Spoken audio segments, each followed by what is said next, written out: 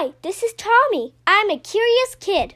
I love to learn and always work hard in school, but I really love exploring difficult and complex subjects like economics, astrophysics, and psychology.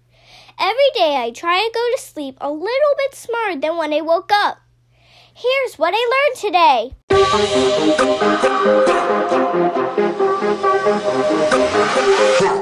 Hello everyone, and thanks for tuning in to episode 397 of the What I Learned Today podcast.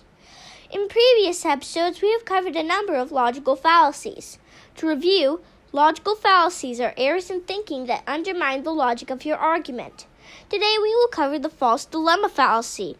The false dilemma is one of the correlative-based fallacies, in which a statement falsely claims an either-or statement, when in fact there is at least one additional logically valid option. The false dilemma can be intentional or simply arise from accidental omission of additional options. It can also be the result of habitual tendency to view the world with limited sets of options. An example of the false dilemma would be suggesting someone who says they do not like basketball must not be a sports fan.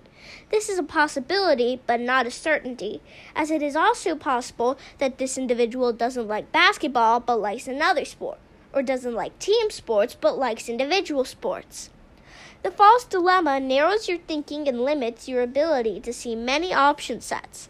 So if you want to make better decisions in arguments, avoid the false dilemma. That's what I learned today. Thanks for listening.